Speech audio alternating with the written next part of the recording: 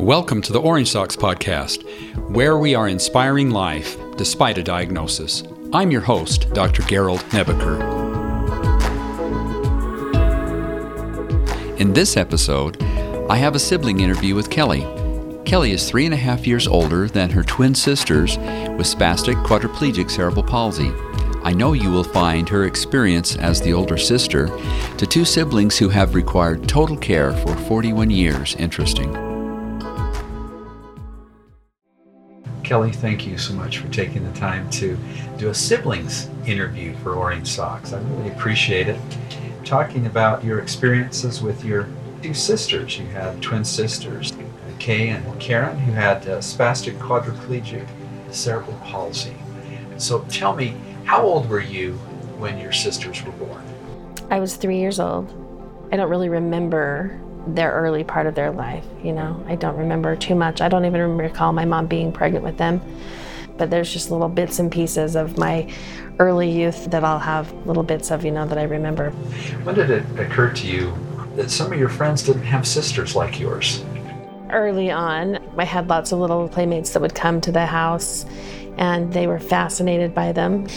And it was always this interesting conversation, and they always had questions, but it didn't really affect who came here.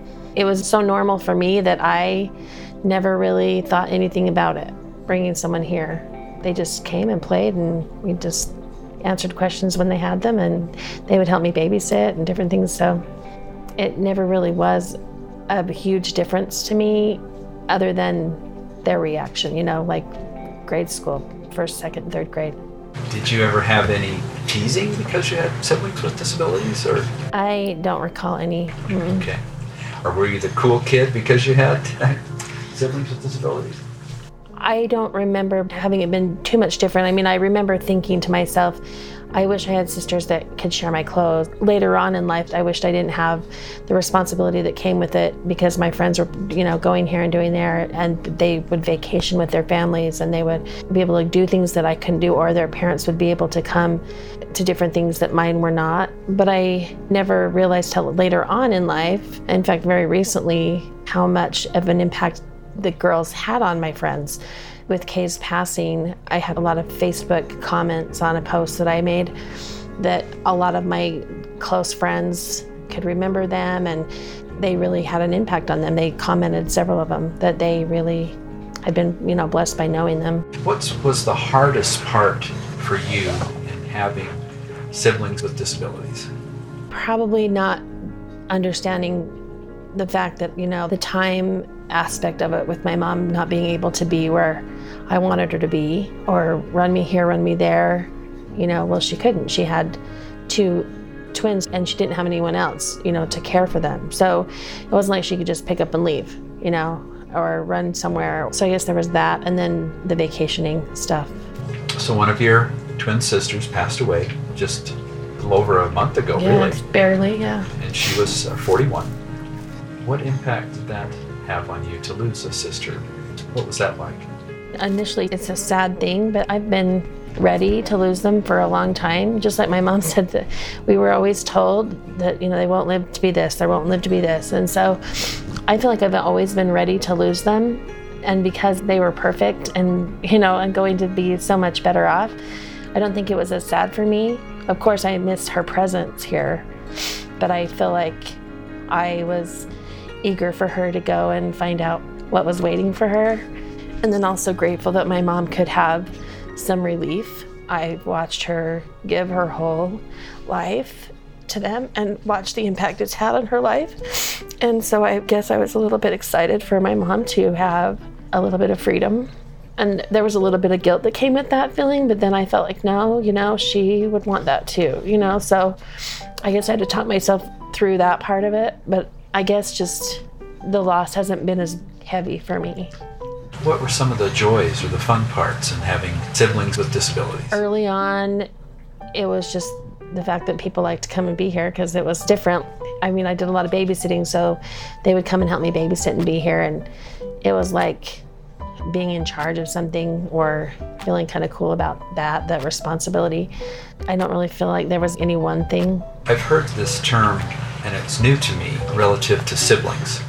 and it's called the glass child. And the glass child means that the parents often looked right through the siblings of the people with disabilities because of the needs of the children with disabilities. Did you ever feel that way?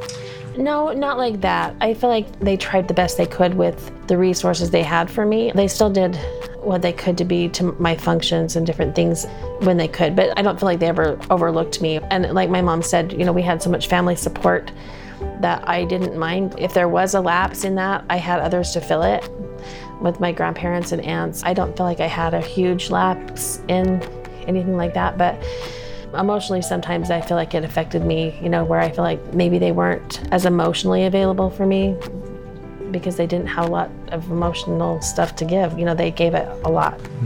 So tell me about the impact then on your life of having these siblings. You became a nurse, and we were talking about that a little bit before we started. So why don't you just tell me about now that you're obviously an adult with children of your own, and what kind of impact did that have on you personally and professionally? As a mother, I think it was a great thing. I never felt like there was a real huge transition into becoming a mother because I was like, I've done this my whole life, So I felt like there was things as a mother that I was able to face that maybe would have freaked other mothers out or would have been new to someone else. I had a lot of confidence in becoming a mom, and I was excited about it. Felt like I've done a fairly good job despite all the things that I've had to face. In my job choices, I worked early on when I was young, even babysitting, at babysitting age. I used to babysit other children, like the girls, Other parents would have me come and be with their kids. And so it was fun to meet other kids that were like King Karen, I knew that even from a little tiny, I would go with them to therapy and I would see all these others. So to me, they weren't like super authentic because there was a million of them. There was a whole school full of them over at Oak Ridge and we spent a lot of time there. And so there wasn't anything off the wall about it. So I guess I was a good resource for them, other parents as a teenage babysitter. In later life, choosing some classroom opportunities to be in classrooms with others with disabilities. So in many different aspects through the school district. And then of course, later on becoming a nurse. So I guess it all kind of just led me there. If you could wave a magic wand, would you have changed anything about your life? I would always say, yes, I wish I would have been able to have them as normal sisters because I missed out on a lot of that part. Sorry. I was an only child. I didn't have that interaction of, the fighting. I guess it was a good thing too. I didn't have to share my toys. I didn't have to share anything, but I always wished I could. I always wished I had that part, someone to argue with, someone to blame something on, someone to, chat with and tell secrets with. And, I didn't get that.